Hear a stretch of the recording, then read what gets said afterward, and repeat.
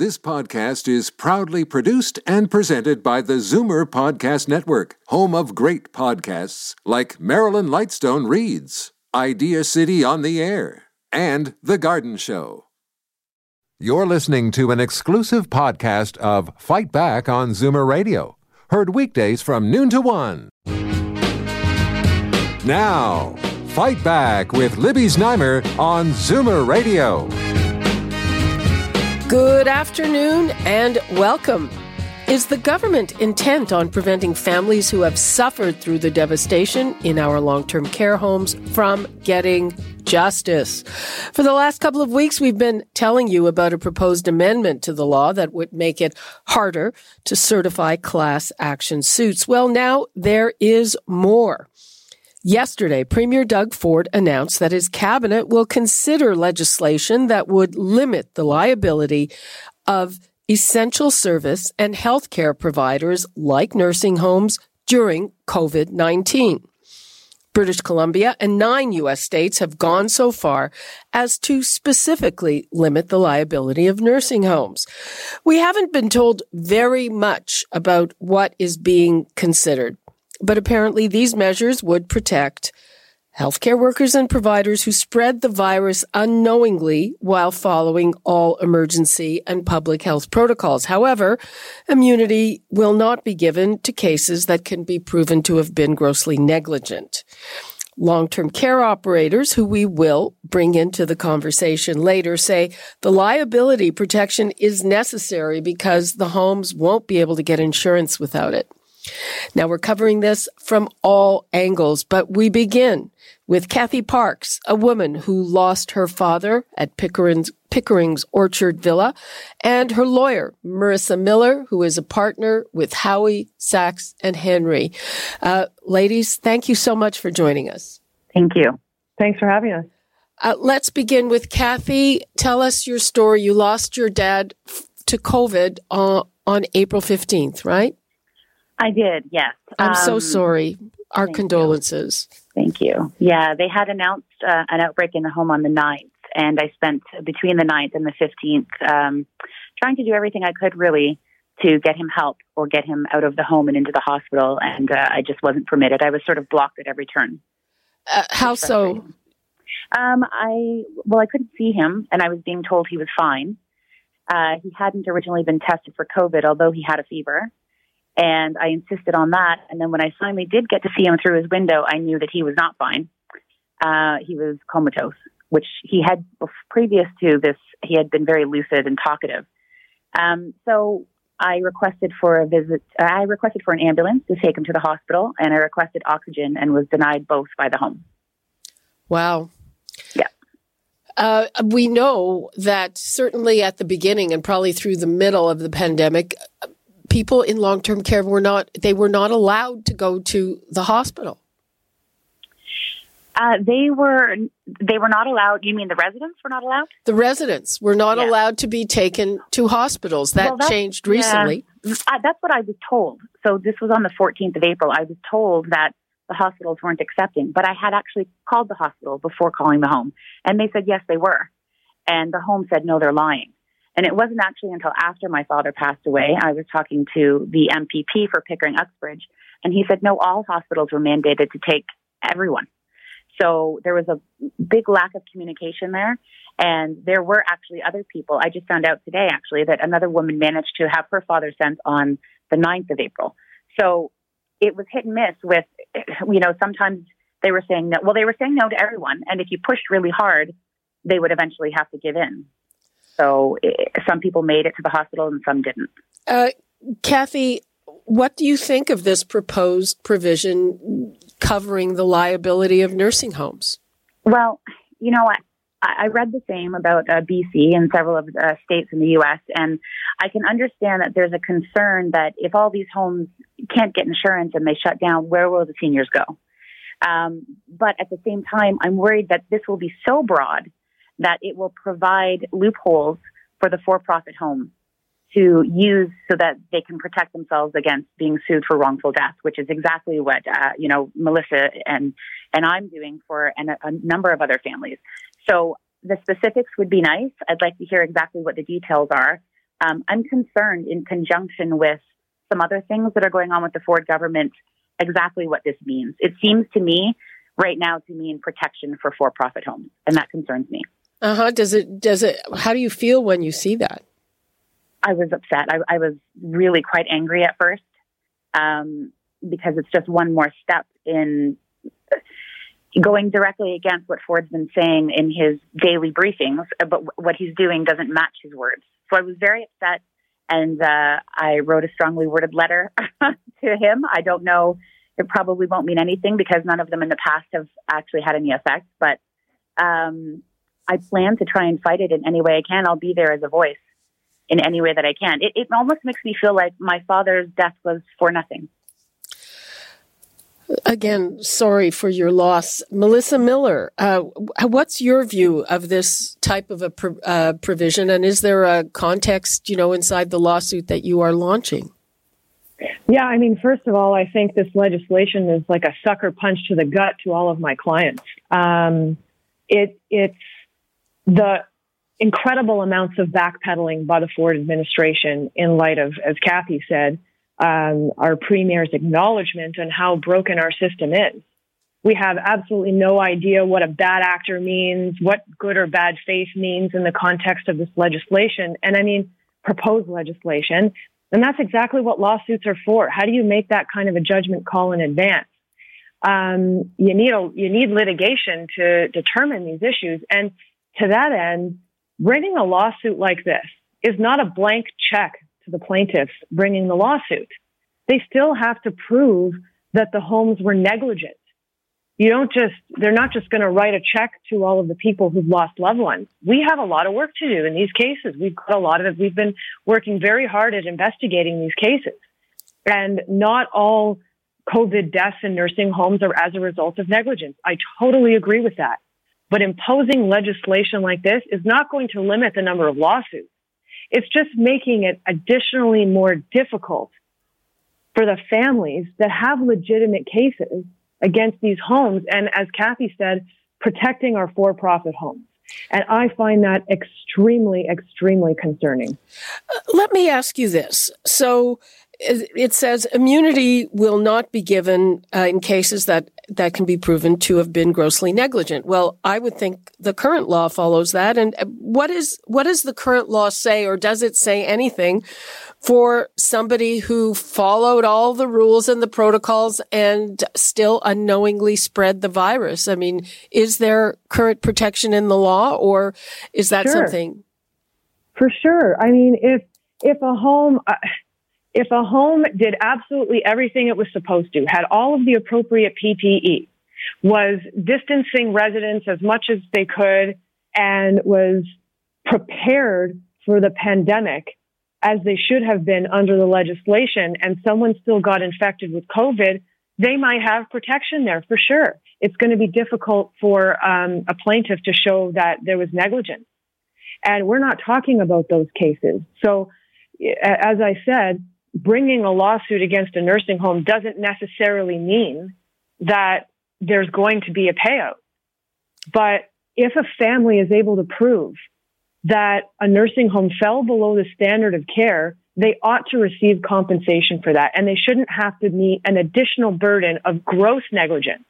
Proving negligence is difficult enough. Oh, okay. I didn't realize those things were different legally. So this will make it hard. Will this make it harder for Kathy to get justice, do you think? I have to assume so, because otherwise there would be no reason for the current administration to be imposing any protection at all. Okay. Kathy, just in closing, what would you like to leave us with? I just, you hear lawsuits and you think that it's about the money. And I can tell you that for all the families, myself included, it's not. It's not about the money. It's about having justice. And that's really important. And so this extra step to make it that much harder, it is a punch in the gut and a slap in the face. It's dishonoring the people that we've lost, and it's disgraceful. And Melissa, what would you like to leave us with? I mean, I think Kathy said it best.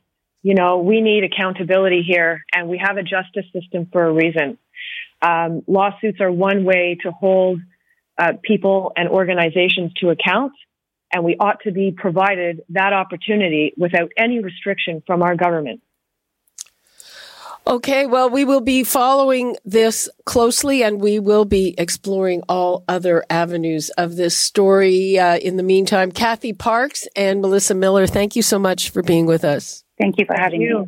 Yeah, thank you. I'd like to bring in Marissa Lennox. What do you think? You've been listening to Kathy Parks and Melissa Miller. What do you think listening to that?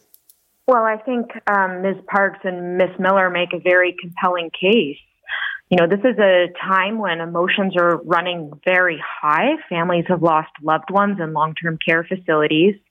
And the messaging that's coming from the province is that there could potentially be this new immunity protection that may thwart their ability to seek justice. So I understand many families rightly having questions about what this means. Does this mean that a home whose very conditions, 4-bedroom wards, narrow hallways, may have contributed to the virus, will they be granted immunity? And so there's no question that, you know, we've seen a number of class actions initiated on behalf of residents so far. There will be more. And I think from CARP's perspective, it's critical that whatever decision the province makes here, that it not compromise a family's ability to seek justice. We don't know that much about this. From what you do know, how will this make it harder for a family to seek and to get justice? Well, again, and I'm not a lawyer, but based on what I've heard from Melissa, the lawyer previously, just speaking with you, it sounds like it'll increase the burden. It'll put that burden on the plaintiff to prove negligence. And one thing she said, I think that was really telling, was that proving negligence is difficult enough in law. And so you want families and residents in these homes to have every means possible to seek justice. And to Ms. Park's point, this isn't about compensation. This isn't about money. I mean, we heard one senior executive at Sienna Living refer to residents in long-term care homes as blood-sucking class action lawsuit people. That's not what this is about. This is about justice for families. Let's bring in Graham Webb from the Advocacy Center for the Elderly. Graham, what do you make of this additional proposed legislation? I mean, we've been hearing, and Marissa was testifying about a separate provision that would make it harder to certify a class action, and now this. How do you see this? Oh, I think it's a terrible idea, Libby, because people want accountability from the long-term care home sector. And as Kathy Parks just said, these actions are not necessarily about the money. They're about justice. People are looking for justice, and bringing about a law that makes it harder for the families of long-term care home residents to obtain justice is really going against everything that we need in Ontario to correct the long-term care home system. I suppose that this sort of rests on what is considered spreading the virus unknowingly while following all emergency and public health protocols. We know that there were a number of homes that did not separate COVID-positive patients from ones who were negative, and the reason for some of that ostensibly was that they didn't have any other place to put them. So under the current law, would that be an excuse? And would this cover that? Well, under the current law, it may well be a viable defense because, as you heard from Melissa Miller quite correctly, proving liability in a negligence lawsuit is not an easy task. First, you have to prove causation, that the injuries or damages were actually caused by the actions of the defendant.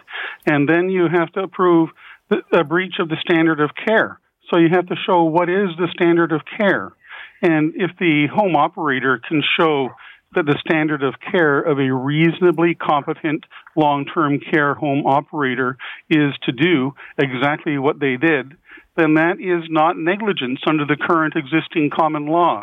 The current existing common law already provides a lot of protection for long-term care home operators.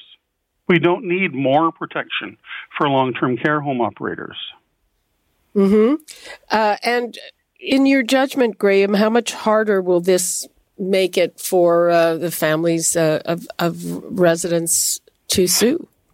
Introducing a standard of gross negligence will make it much, much harder than it is already. And it's not easy already because it changes the legal standard. It tips the balance even more in favor of the defendant and makes the likelihood of a successful verdict even more unlikely than it would be to begin with.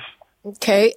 Before we bring in Donna Duncan, Marissa, I know that you were testifying. I mean, what we've been hearing, as Kathy pointed out in the public briefings, is that the Ford government is all over this. No stone will be unturned. They are definitely committed to fixing this. And after there were objections to this yesterday, he said, don't worry, we're going to look into this and there will be accountability. So what's your sense of where they're at on all of this? It seems a bit contradictory. It certainly feels contradictory. And when I see the Premier speak, I believe him. I've seen tears in his eyes when speaking about the deaths in long-term care. His mother is in long-term care. But at the same time, we have,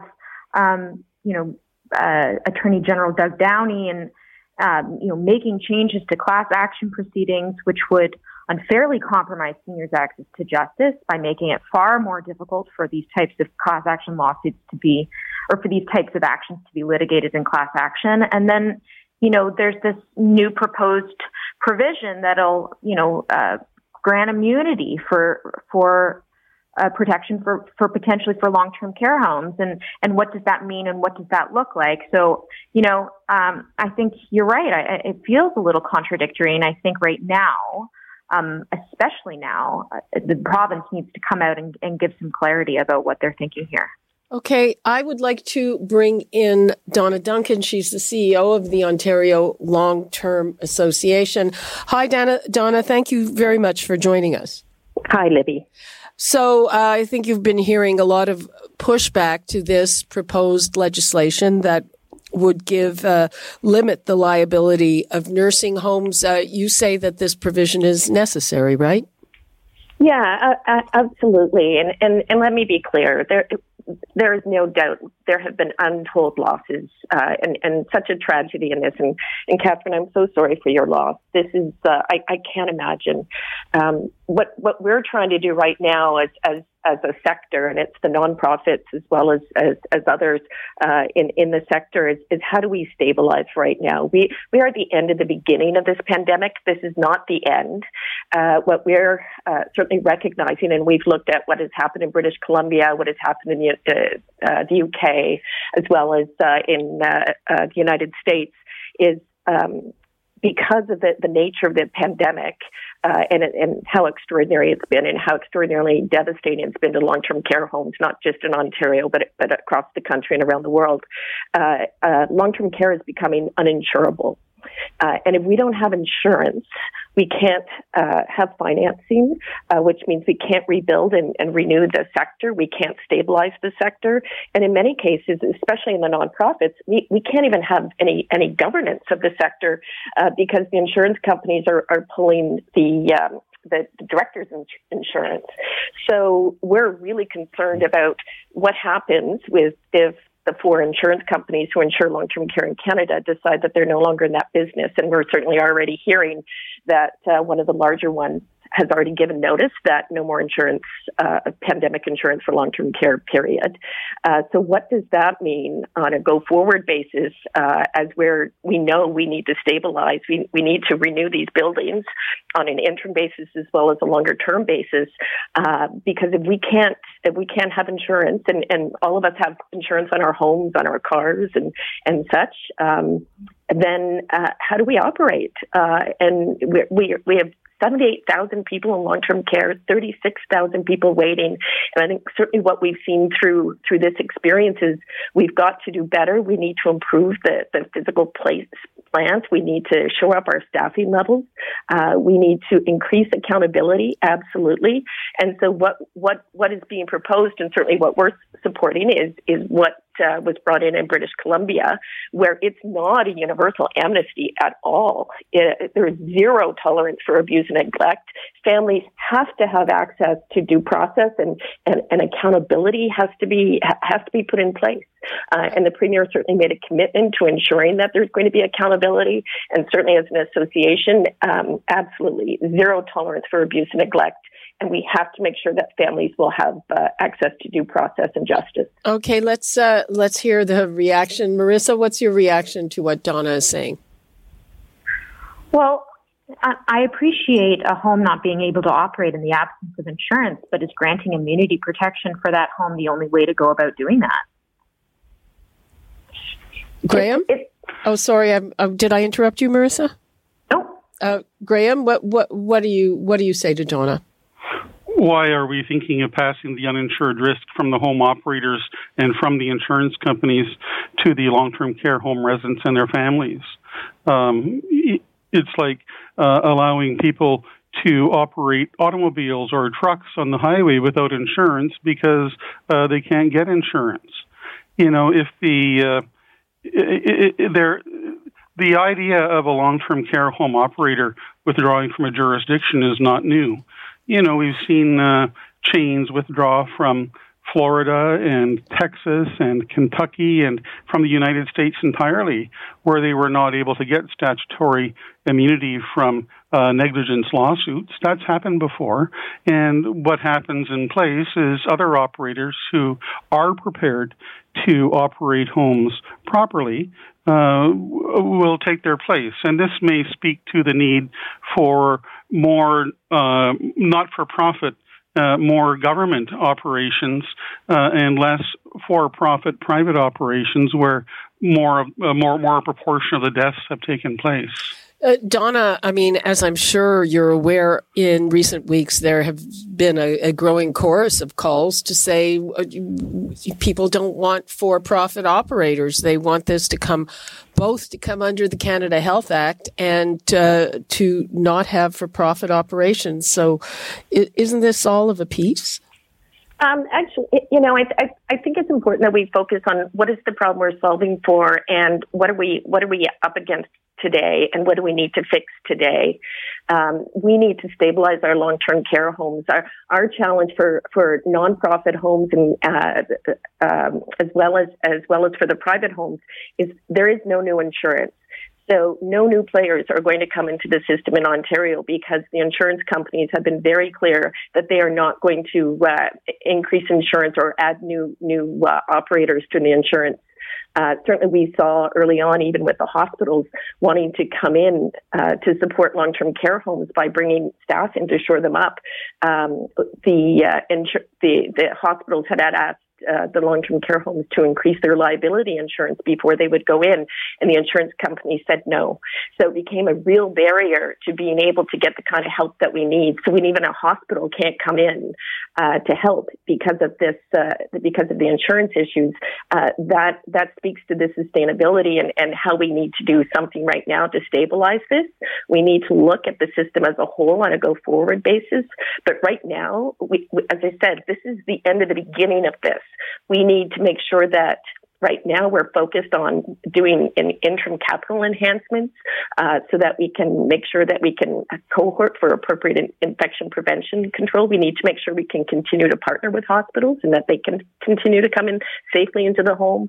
We need to make sure that we've got staff and that staff come back and that we continue with the testing and we also have to look at how we better support our families right now, including through visitation and problem solve together so that we're recognizing the families as part of our circle of care, and we need to make it safe for families to come in homes. But if we don't have insurance, then that makes it very, very difficult at this point as we're going into a second wave to like any time.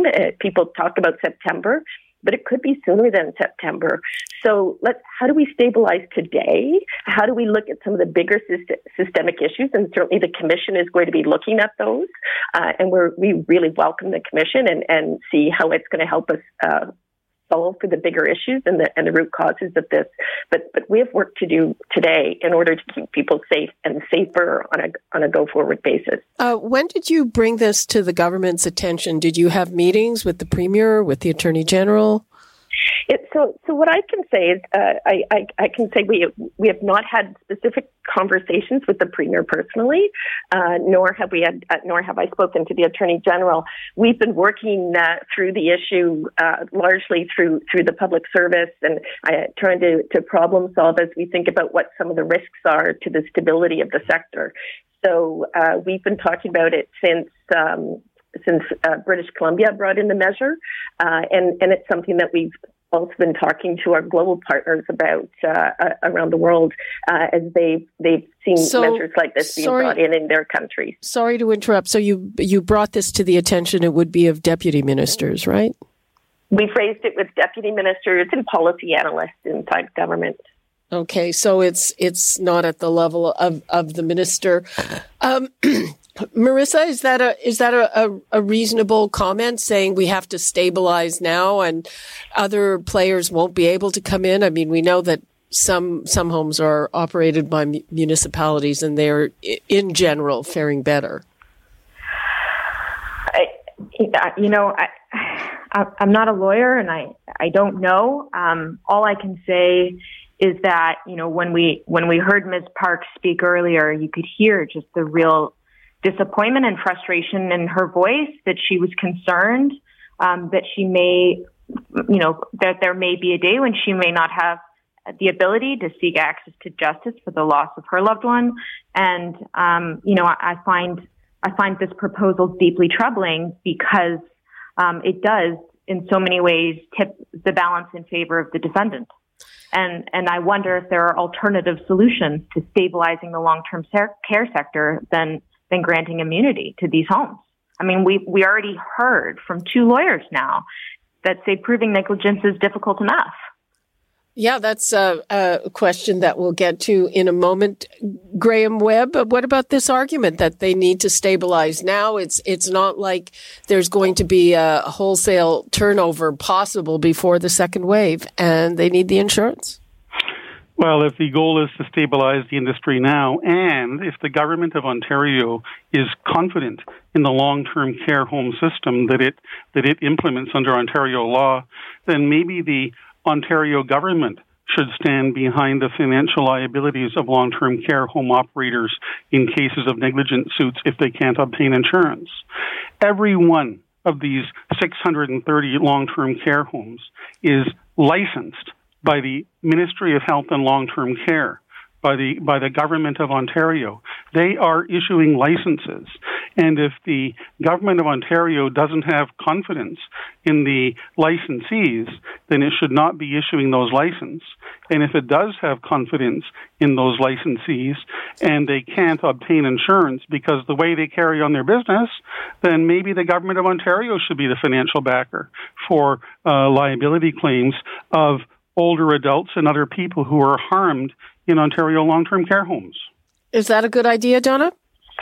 I want to be clear. We're not talking about a universal amnesty here. We really are talking about the liability protection in the face of a global pandemic, where every single jurisdiction around the world, we have seen homes for the aged and senior care really quite devastated. What has happened in Ontario is a microcosm of that greater world, and the way the insurance actually works is tied to that global landscape. Unfortunately, we have looked at some of the backstop measures that are certainly being proposed in other jurisdictions in the United States as well, but they're about building something in the coming months and weeks to look at what another financing or backstop could be, where the government could shore up the insurance on a go-forward basis.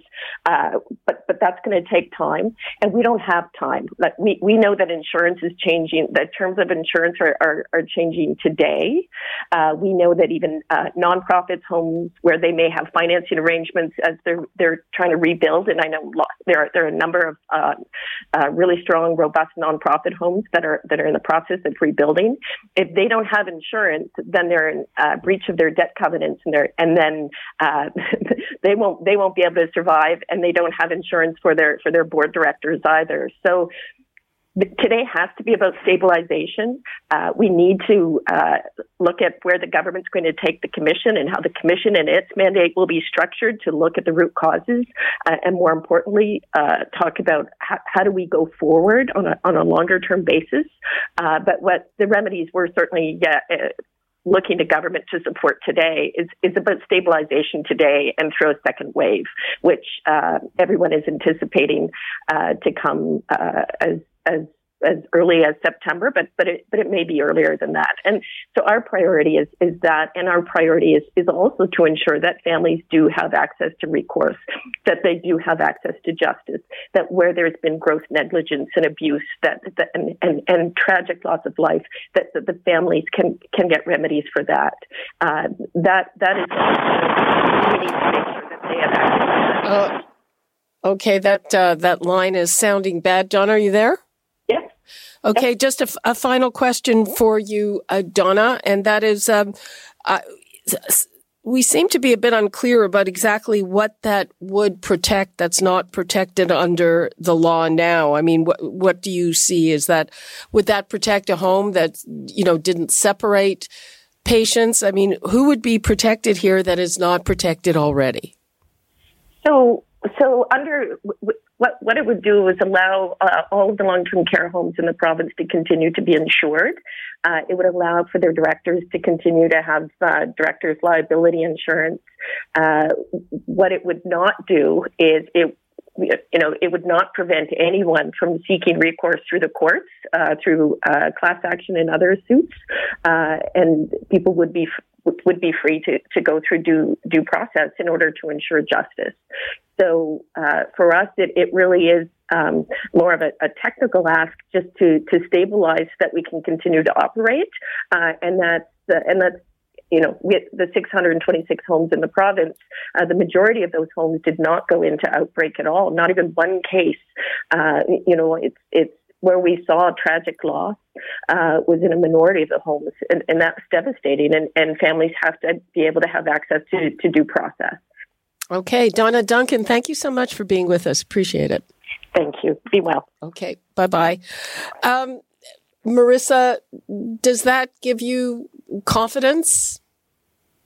I was actually just cut off for the last probably 2 minutes of what Donna was saying. I don't know that She was saying that they need to stabilize. She said that a number of times, and that it's important to her that people do have access in the case of gross negligence. Does that give you any kind of confidence? Yes. I mean,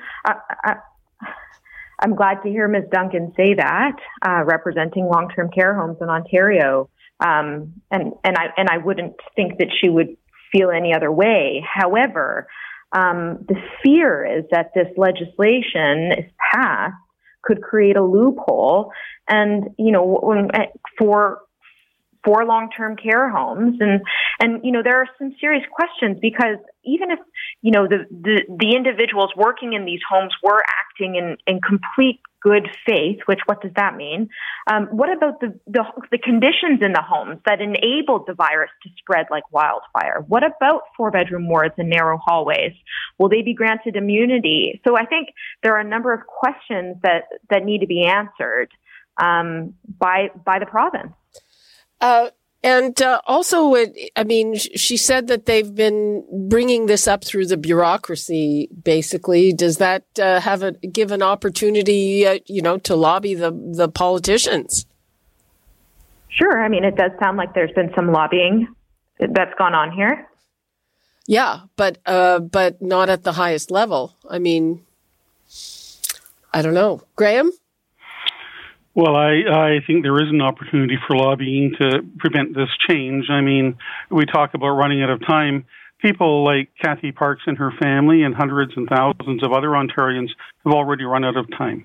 And if the goal is to stabilize the system by cutting off their claims, then that's a bad thing. And, we want to make sure that we have greater accountability for long-term care homes, not lesser accountability. I'm quite sure that the Premier and other elected officials are absolutely sincere in their intentions to improve the long-term care home system, but we've seen this before. I can remember when a previous Minister of Health, George Smitherman, was reduced to tears when confronted by newspaper investigations and articles about the condition of long-term care homes in Ontario, and that was around the same time that an Ontario-based chain withdrew operations from Florida because of the prospect of liability lawsuits, in fact, massive judgments of about $20 million against long-term care homes. If the threat of civil litigation forces negligent operators out of the system, that is a good thing. We need the province of Ontario to stand behind what it's delivering in the long-term care home system.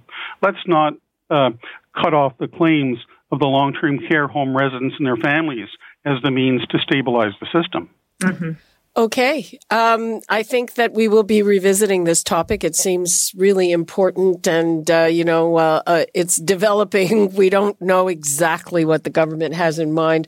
So in the meantime, thank you so much, Marissa Lennox, CARP's Chief Advocacy Officer, and Graham Webb with the Advocacy Centre for the Elderly. Thanks for being with us.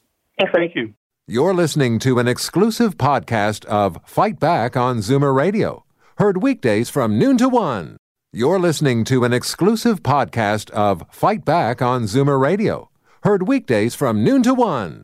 You're listening to an exclusive podcast of Fight Back on Zoomer Radio. Heard weekdays from noon to 1. This podcast is proudly produced and presented by the Zoomer Podcast Network, home of great podcasts like Marilyn Lightstone Reads, Idea City on the Air, and The Garden Show.